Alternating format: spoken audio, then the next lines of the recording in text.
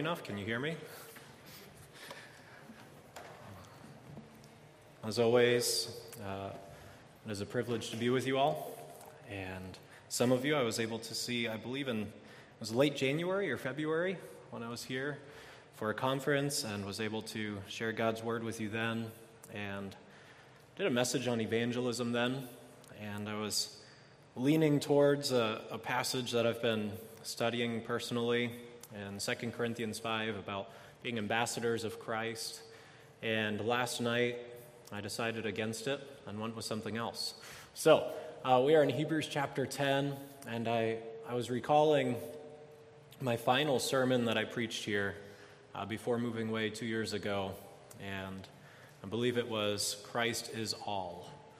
And it's been a couple years since that, and I was dwelling on God's word and which passage I might desire to go to, and Hebrews 10 kept coming to my mind.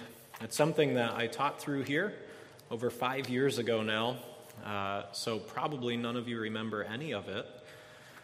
So we have an opportunity to relearn it. And we walked through Hebrews chapter 10, all of Hebrews, but Hebrews chapter 10, 1 through 5 years ago in the spring, and we took about 6 or 7 sermons to go through this first section of Hebrews 10. This morning we're going to look at it as a whole and do kind of a flyover view of Hebrews chapter 10. But as some of you may remember or already just know from your understanding of Scripture, Hebrews is a sermon. We're not sure of who authored the book of Hebrews, but we do know who it's written to, obviously, by the name. You can take a guess. Hebrews. Victor's on. He's awake this morning. All right. And it is written because there is this struggle going on. There's a temptation for these people who have professed Christ as Lord and Savior to go back upon dependence of the law, the Old Testament law, to add onto Jesus Christ their own adherence of the law. And so you have these false teachers proclaiming that, and the author of Hebrews is fighting against it, encouraging these believers to hold fast to the true gospel, which is salvation by faith alone in Christ alone. He does a number of things through Hebrews. It's a fairly large book. It's a fairly long sermon. So if we take the example that we have in Scripture for sermon length, it's really about an hour and 15 minutes, right? But for your sake, I won't go that long. But Hebrews is full of wonderful, wonderful truth. Pastor Nathan already began the service by reading from the first chapter of Hebrews, where it talks about God speaking in various ways and through the prophets, etc. But now he's spoken to us through his Son. He is the radiance of his glory, the exact representation of his nature. He goes later on in Hebrews and he talks about just how Jesus is, I don't like to use the word better, I like to use the term best. Jesus is best. Why? Because he is better than angels, he's better than the prophets, he's better than any kings, and so on and so on. And he walks through these truths through Hebrews. And as we come to chapter 10, I want us to catch really just 3 things. We'll see the insufficiency of the law, the sufficiency of Christ, and the resulting sanctification of the belief in the sufficiency of Christ. Let's begin with a word of prayer. Father, we thank you for your goodness. We thank you for the great privilege it is to gather together as a church family. This morning we have people from down south. We have people from out west. We have people from right here, of course, in Port Washington. And what a joy it is to gather together to worship our Lord and Savior, Jesus Christ. We thank you for the truths that have already been sung, the fellowship that has happened, the breaking of bread together downstairs, the teaching. And Lord, we ask that as we finish the Lord's Day service with the preaching of your word and then fellowship downstairs, that all would be done to your glory. Pray that you give me clarity of mind. Help me to communicate well your word and nothing else. And Lord, give us receptive hearts and minds to the truths of it. We pray all these things through our Lord and Savior, Jesus Christ. Amen. I want to begin by reading a few passages, and we'll kind of come full circle as we work through the passage. But I'm sure we're all familiar with Genesis chapter 1, 2, and 3. We have the creation account. In the beginning, who? God created the heavens and the earth. And over again, we hear a repeated phrase, it was good. Now, I'm doing all this because I need my team to stay awake after a very long week. So we're going to have a lot of interaction. I may have to call out names if necessary. Well, we see it was good, it was good, it was good. After he creates man, he makes a final proclamation. It was very good, it was good. And we see Adam and Eve dwelling in perfection with God in the garden. They have a relationship with him. They're walking with him. They're talking with him. They're with him. And they have this beautiful relationship. And then, of course, as we know the story in Genesis 3, Adam and Eve sin, they rebel, they break the one rule that God gave them. They eat of the tree of the knowledge of good and evil. And as God comes walking in the garden afterwards, instead of Adam and Eve running to God to enjoy the fellowship that they once had with him, this perfect relationship that they had with him, they ran away from God and they hide themselves and they seek to cover their shame. Why? Because even before God proclaimed judgment on Adam and Eve, they knew that something was amiss. They knew that they had broken this relationship with God, and instead of joy and love in their relationship with God, now they had fear and shame. And what I want us to catch, though, really simply, as we know this account, is in Genesis 3:24. It says, he drove out the man, and at the east of the garden of Eden, he placed the cherubim and a flaming sword that turned every way to guard the way to the tree of life. Now, we don't have time to get into the tree of life, etc., maybe what happened to the Garden of Eden. There's one thought that maybe it was wiped away when the flood happened, and that's why we no longer would have the Garden of Eden. But quite simply, I want us to catch the cherubim. There's an angel there now, or multiple angels there, guarding entrance back into the garden where mankind once had what? A relationship with God. And in fact, this cherubim, there is a flaming sword with them. That if you tried to come back to God, if you tried to come back to the garden on your own way, you could say in a sense, then what would happen? You'd be dead. And all through, if you word search the word cherubim for angels, or which are angels, and you read through the Old Testament and through Scripture, we see that on the top of the Ark of the Covenant, Exodus 25:18, there are what on the top of the Ark of the Covenant? 2 cherubim. In Exodus 26, the next chapter, as they're giving instruction for the making of the veil, it says, you shall also make a veil of violet, purple, and scarlet material, and fine twisted linen, and it shall be made with cherubim, the work of a skilled embroiderer. When you have the testimony or the presence of God with Israel in the Holy of Holies, it appears over the Ark of the Covenant in the Holy of Holies upon the seat. The covenant surrounded by the cherubim, as we just read, behind the veil with cherubim. And so what I believe God is trying to remind Israel of is the very condemnation that he gives to Adam and Eve and the sinfulness, this broken relationship, and that man no longer has what? Access to God or a relationship with God. It's been severed. And so every time the Israelites are seeing these cherubim above the Ark of the Covenant or at the veil, and the priests enter, as was already mentioned in Sunday school, I believe it was, the Day of Atonement.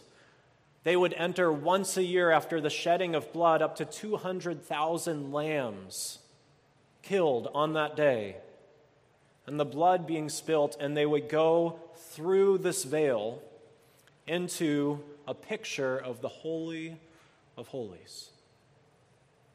But it was guarded by this veil and the cherubim. that if you tried to approach any other way, what would happen? Flaming sword was there to meet you. There are many other passages, but for the sake of time, we won't cover them. But why do I bring this up? Well, quite simply, we understand that there is this broken relationship with God and that mankind no longer has this perfect relationship with Him, cannot come into His presence. But God has now sent His Son.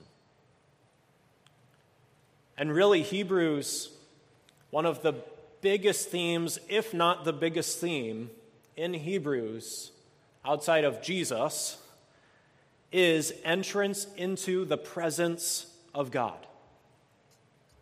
It talks a tremendous amount about the temple and the Holy of Holies and the sacrificial system and the priesthood and how man can approach God and His presence. And what he's going to do for us, the author of Hebrews in chapter 10, is point out the insufficiency of the law to give us access into the presence of God. Look at your Bibles with me in Hebrews chapter 10. It says, "For the law, since it has only a shadow of the good things to come, and not the very form of things, can never by the same sacrifices which they offer continually year by year make perfect those who draw near. Otherwise, would they not have ceased to be offered, because the worshipers have once been cleansed and would no longer have had consciousness of sins? But in those sacrifices there is a reminder of sins year by year. For it is impossible for the blood of bulls and goats to take away sins. Therefore, when He, Jesus, comes into the world, He says, 'Sacrifice and offering you've not desired, but a body you have prepared for me. In whole burnt offering and sacrifices for sin you have taken no pleasure.' Then I said, 'Behold, I have come. In the scroll of the book it is written of me to do your will, O God.' After saying above, sacrifices and offerings and whole burnt offerings and sacrifices for sin, you have not desired nor have you taken pleasure in them, which are offered according to the law. Then He said, 'Behold, I have come to do your will.' He takes away the first in order to establish the second. By this will we have been sanctified through the offering of the body of Jesus Christ once for all. Every priest stands daily ministering and offering time after time the same sacrifices, which can never take away sins." In these verses, really verses 1 through 8 and verse 11, we see the insufficiency of the law. I want us to make a few notes that are given to us, or points that are made about the insufficiency of the law. And if you look at verse 1, I'll read it again. "For the law, since it has only a shadow of the good things to come, and not the form of those things itself." In other words, its purpose was never to do what? It was never intended to be sufficient or to save. It was merely a shadow, a foreshadow. Well, maybe you can think about a time when you had a separation from a loved one. These teenagers that are with us this week, they've been gone from mom and dad for a whole entire week now. And they're maybe excited to see their parents tomorrow, hopefully. Right? And it would be foolish if, as we pull into the church parking lot and hopefully the sun is nice and high and it's still somewhat early in the day when we get back to Wisconsin, and there's a shadow cast, that as these teens are approaching their parents, that they reach down to try to hug the shadow of their parents. That'd be foolish. The shadow means really nothing. It's just a picture of their parent that is coming. A shadow really is nothing. And now I'm not proposing that God's law that He gave was nothing, but what He's pointing out is that it was merely a shadow of something that would come and something that is. And that any dependence on it or embracing of it as if it was the real thing is really what? Foolishness. So its purpose was never to save. There is no substance in the ritual law of sacrifice. We also see that it's not effectual. Look at the next verse. or as we continue on in that verse, they can never, by the same sacrifices which they offer continually year after year, make those who approach perfect. And his argument here is, otherwise, would they not have ceased to be offered? Because the worshipers, having once been cleansed, would no longer have had consciousness of sins. So we see that the sacrifice of blood, or the sacrifices of bulls and goats, was not effectual. How do we know? Because God ordained that they be offered how often? Year after year after year after year. And I already made note, some theologians would guess or estimate that up to 200,000 lambs would be sacrificed on the Day of Atonement. That is a lot of bloodshed. It was not effectual. If it had been effectual, then God would have said what? It's done. It is, taking a note from Jesus, it is finished. But he never said that when it came to the blood of bulls and goats. So its purpose was never to save, it's not effectual, and its function, it has a function defined for us in this passage, and it's not to save. Rather, verse 3, it says, in these sacrifices, there's a reminder of sins every year. So the function of the law there for the Israelites was a reminder of their sins. It wasn't to cleanse them from their sins, but actually to keep them mindful of their sins and their need of cleansing. It functioned as a reminder, the seriousness of their sin, that there would be blood shed for sin. So we see that its purpose was never to save, it's not effectual. The function was a reminder, but also it's not natural. It's not natural. Verse 4. Look at verse 4 with me. It is impossible for the blood of bulls and goats to take away sins, or we could say the sins of who? Of humans. Now we come full circle right back to Genesis. Who were the people? I just gave it away, right? But what type of creation broke relationship with God? Animals or man? Man. Bulls and goats? Lambs? No. Humans broke the relationship with God. And so we've had a long week together. And thankfully, people have had great attitudes. But let's say somebody got really tired and grumpy and punched me in the face when I said breakfast would be at 8:15, and that was too early because it wasn't going to be enough sleep. And so Caleb punches me in the face. And then Tim comes and says, Pastor Kevin, I'm really sorry. Caleb punched you in the face. Does that make the relationship between me and Caleb right? Come on, folks. No. He's not the offender. And in that way, that's exactly what was going on, in a sense, with the Old Testament law of sacrifice. Mankind broke the relationship with God. And animals are stepping in and saying, of course, they're not saying it, but humans are using the blood of animals to say what? I'm sorry, let's set things right. I'm sorry, let's set things right. And we understand that that is not the way things function. So, the bloodshed of animals, in this sense, is not natural. It is not effectual. It's not sufficient, because they were not the offenders. Next, we see it is a picture of the things to come. Verse 5, therefore, when he comes into the world, speaking of Jesus, he says, you have not desired sacrifice and offering, but you have prepared a body for me. You have not taken pleasure in whole burnt offerings and offerings for sin. Then I said, behold, I have come, it is written of me in the scroll of the book to do your will, O God. After saying above, sacrifices and offerings and whole burnt offering and offerings for sin, you have not desired, nor have you taken pleasure in them, which are offered according to the law. So even though they're offered according to the law, again, the whole point of the law was not to save them from their sins, was not to give them access into the actual presence of God. And so it is a picture, but it contrasts the substance. The blood of bulls and goats cannot take away sins.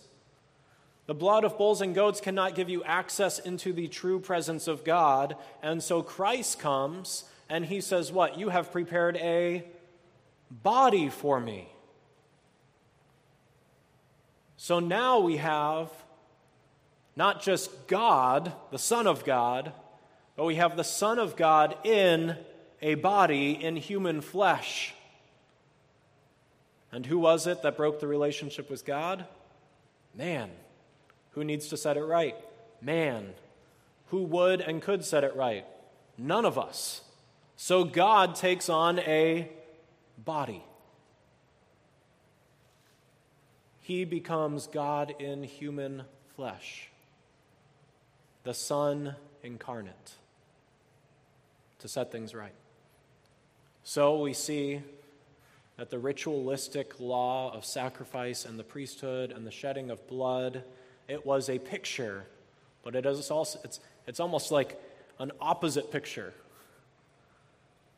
because it did not have the actual substance.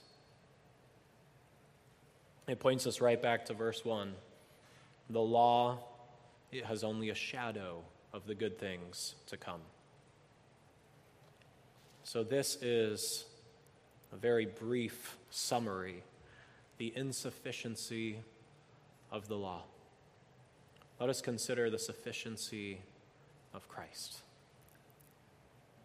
If the law is insufficient, then in one sense we're left without hope, right? It was even ordained by the law. They were offered according to the law. But God said, as he cast Adam and Eve out of the garden, that one day Eve would have a seed, and the seed would crush the serpent's head.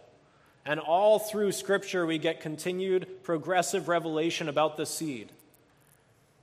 This seed would not just crush the serpent's head, but he would be a descendant of Abraham, and through him, not just Israel, but all the nations of the earth would be blessed. Through David, we hear more of him, that he would be a perfect and eternal king. From Isaiah, we learn that he would be a king, yet he'd suffer. He'd be a suffering servant, that he would be crushed and striped and bruised and would die. Yet he would live to see his offspring. So we see a glimpse of the resurrection, even in Isaiah, and the list could go on and on and on. But God now has spoken to us through his Son, the radiance of his glory, the exact representation of his nature, better than kings, better than prophets, better than angels, and better than any priest there ever was. And he comes and he is sufficient. Let's look at verse 9 once again. Then he said, "Behold, I have come to do your will." Well, hopefully in these points you'll see some contrast made between Jesus and the law, the insufficiency of the law and the sufficiency of Jesus, of Christ. The purpose we see here was always Christ. Do you see that? He came to do the Father's will. We know from Scripture that before the foundations of the world were laid, God had this plan. He had already chosen those whom he would set his saving love upon. He had already chosen the means by which he would save them, the blood of God the Son in human flesh. And so the purpose of the law was never to take away the sins of the world. But the purpose from before the foundations of the world, according to God's will, was for Jesus to come and take away the sins of the world. Jesus said, "I have come to do the Father's will." We see that the shadow gives way to substance. Look again in verse 9. He takes away the first in order to establish the second. So Jesus comes to abolish the law and to establish a new way. And not that that first way was the true way, but rather it was a picture towards the actual substance that was coming. Number 3, we see where the law was ineffectual, Christ was effectual. Verse 10, "By this will we have been sanctified through the offering." Through the offering of the body of Jesus Christ once for all. The blood of bulls and goats could never take away the sin. And they had to be offered year after year after year, but Jesus comes, and it says we are sanctified through his offering. And how often does it take place? Only once and for all. And so the proof is in the pudding, one could say. It worked. Why? Because Jesus didn't rise from the dead, come back, die on the cross, rise from the dead, come back, die on the cross, rise from the dead. No. Jesus died once for all, and on that cross he did declare, it is finished. His death was effectual. We also see that it is natural.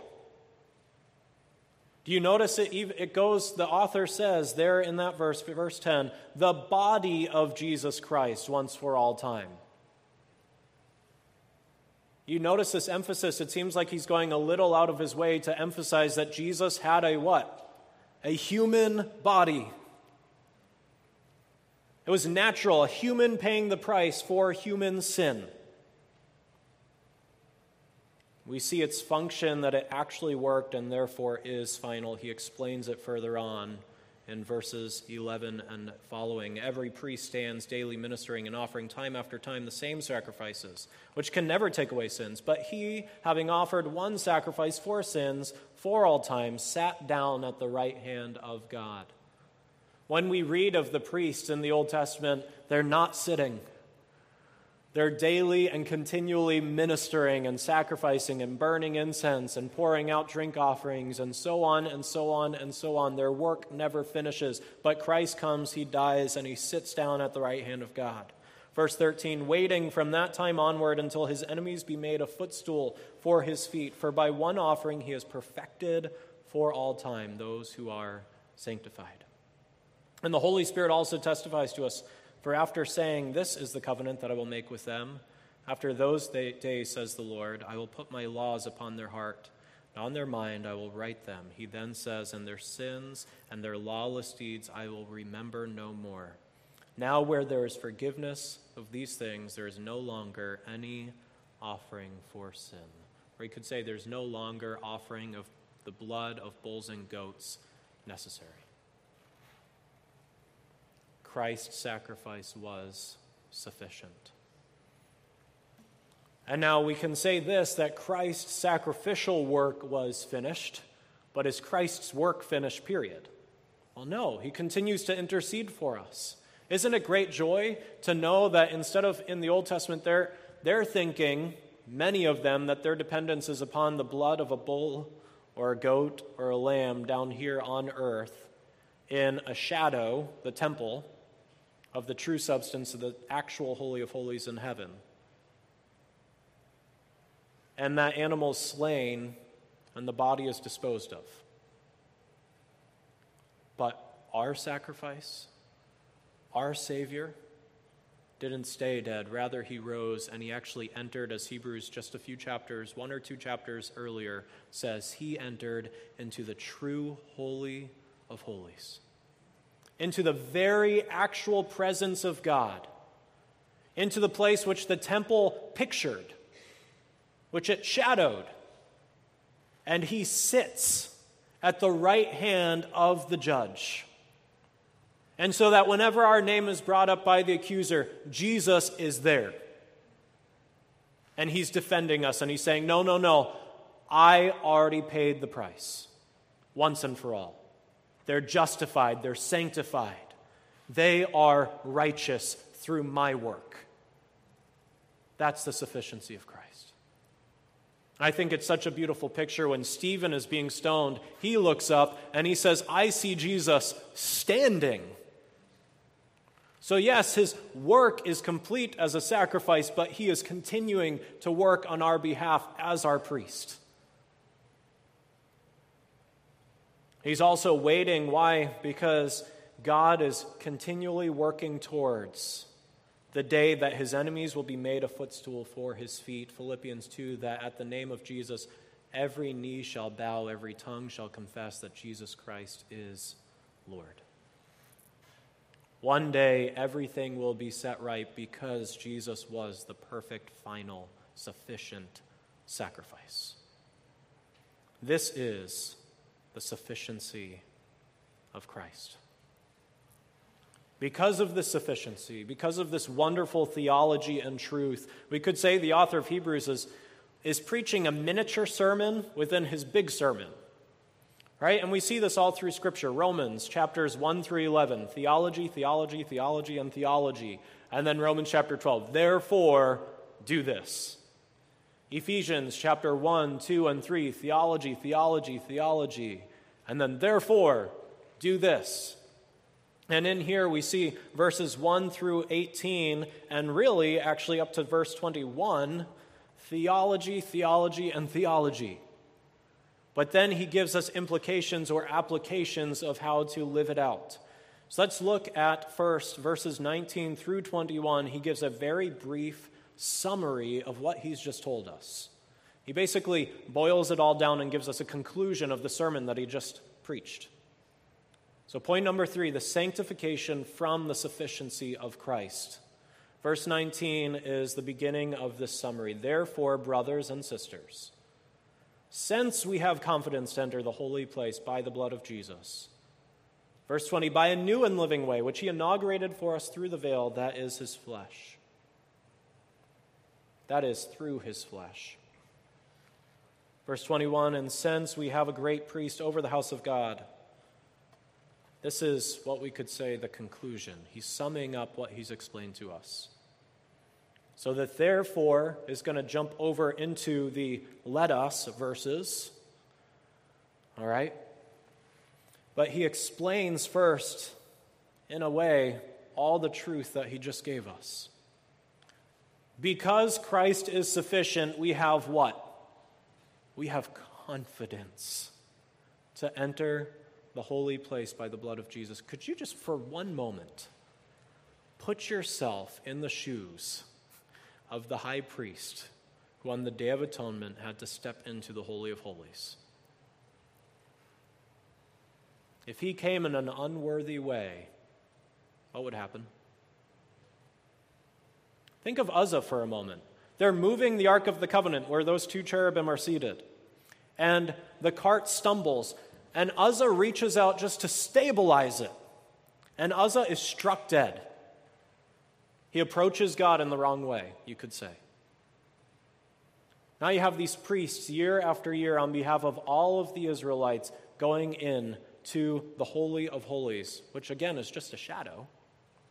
But he's going into the Holy of Holies, and the shedding of blood is happening over and over and over again, and he goes. Can you imagine the intimidation and the nervousness of him? But then we just this morning sang in our first song, Bold I Approach. Did you catch that? Do you realize what you're singing in that moment? That we as believers can come boldly, not just into the shadow, but into the actual substance, into the very presence of God Almighty. And that actually through the dwelling of the Spirit, the presence of God is dwelling inside of us.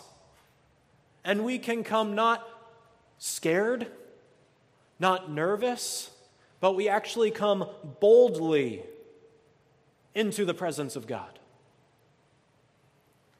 Not because of anything that we've done, but because of the blood of Jesus. It is a new and a living way.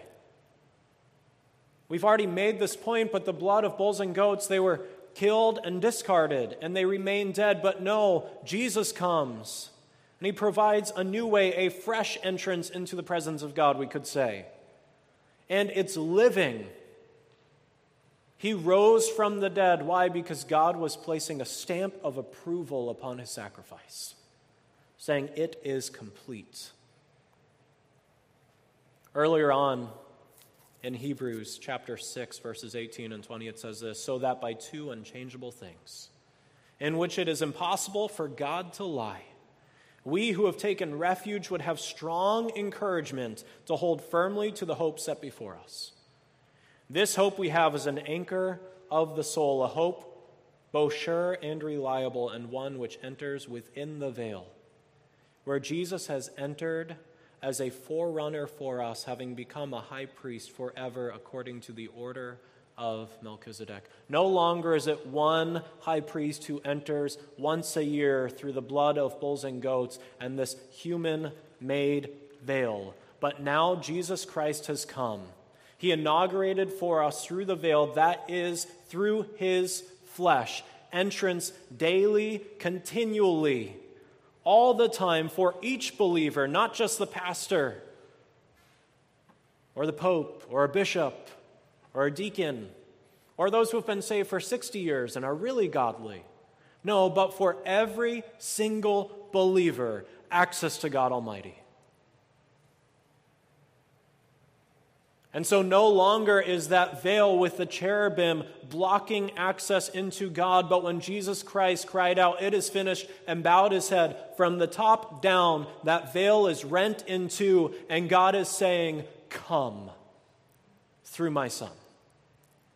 That is the power of the sacrifice of Jesus Christ. Because of this, because, verse 21, we have a great priest over the house of God for us. No longer these merely human priests, but now a perfect priest, God in human flesh. Because of these truths, what do? Verse 22, approach God with a sincere heart in full assurance of faith. How can we do it? Knowing or having our hearts sprinkled clean from an evil conscience and our bodies washed with pure water. We don't have time to get into the smaller details of this verse, but quite simply we could sum it up like this: because you are cleansed by the blood of Jesus, you can approach God. How do you approach him? With a sincere heart and with assurance, because of what Christ has done for you. Number 2, verse 23. Let us hold firmly to the confession of our hope without wavering, for he who promised is faithful. Another implication or application for us straight out of this text is quite simply, do not give up. Hold fast to the confession. Again, full circle to the beginning of the sermon. Hebrews is being written to believers who are possibly or being tempted to be led astray by false teaching that they must add the law to Christ, that they must continue making sacrifices, etc., etc., etc. But what he's telling them is to do what? Hold fast to the fact that it is Jesus alone who saves.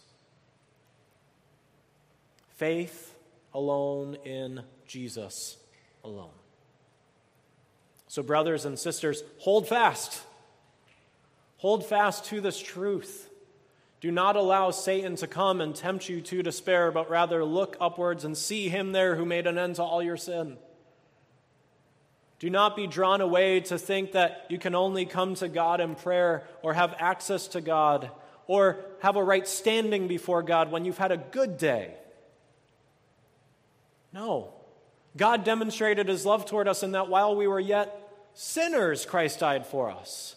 And if Christ died for us while we were yet sinners, how much more now that we have been sanctified, we've been cleansed, we've been declared righteous, our sins have been atoned for by the blood of Jesus Christ, and we are adopted into his family, how much more now does God welcome us into his presence? Do not shy away. In fact, it's at the very moment when you have sinned and you have messed up and you have gone astray that God is desiring for you to come back to him. Do not allow doubts or sin to allow you to wander further from God. Rather, may they be the motivation to come back to him. Hold fast to the confession of our hope. Without wavering. Why? It's all dependent on the faithfulness of God. He is faithfully holding on to you, so you can trust to do what? Hold firmly on to him. We went into the city on Thursday and we brought the kids, and many of you know Rosie and how energetic and full of life that little one is. or has. And it was very often my job, I'm holding her hand. And in fact, we were so nervous with her that we put a leash on her with a backpack. It's a little backpack that she wears with a little rope attached to it so that we know we have her. But it's amazing that as I'm walking there, holding her hand, I've got that little leash, we could say, around my wrist, and I'm holding her hand. And there are quite a few times where she let go of my hand and went away. But you know what? She never got away from me. Why? She was tethered to me. I think it's a decent illustration. I'm not sure. Correct me if I'm wrong. God the Father has a grasp of us through God the Son. And God the Son said, "No man can ever pluck you out of my hand." And now, brothers and sisters, sometimes we kind of pull away and we get enamored by something shiny over there or by this hardship over there. But even if we feel like we've let go, God has a hold of you. And he's standing there saying, "Come back and grab back on." He is faithful. So therefore, because he is faithful, you keep a hold of his hand. Lastly, verse 24. Let's consider how to encourage, or we could say stimulate, is a better translation, one another in love and good deeds. In other words, there is an assumption in Hebrews that these believers are gathering together as a what? It's not a trick question. As a what? As a church. They are together as a body. And that body is to be encouraging one another, stimulating one another to do love and good deeds with each other. And then he encourages them, verse 25, not abandoning our own meeting together as is the habit of some people, but encouraging. This word is paraclete, not parakeet, paraclete, all right? Coming alongside of somebody and strengthening them. It's the word used for the Holy Spirit as well. What he does for us. And all the more as you see the day drawing near. Christ will return when all the enemies will be made a footstool. And so as that day is drawing near, we come to God the Father with a sincere heart. We hold firmly to the confession of hope, and we do it in the context of a body. We do it together. There are no lone rangers. There are no lone cowboys or cowgirls. There shouldn't be. We need each other. You cannot stimulate one another in love and good deeds if you're not with them. You're called to be a part of the body. And in order to function as part of the body, you cannot be abandoning your own meeting together, as is the habit of some people, but rather encourage one another. All the more as you see that final day coming. Very briefly, I want to just make very practical applications from the sermon now. First, if you've not trusted in Christ as your Lord and Savior, take refuge in Christ for salvation. Leave all your human work and dependence on the wayside and turn to Jesus. Just as the blood of bulls and goats is insufficient to save, so also, and how much more are the good deeds that God has not even ordained, are they unable to save us? It's about the inside, having your conscience sprinkled clean by the blood of Jesus Christ. Turn to Jesus today for salvation. Those of you who have, number 2, continue to rest in Christ's sufficiency. If you are saved by Christ originally, then you continue to be saved by Christ.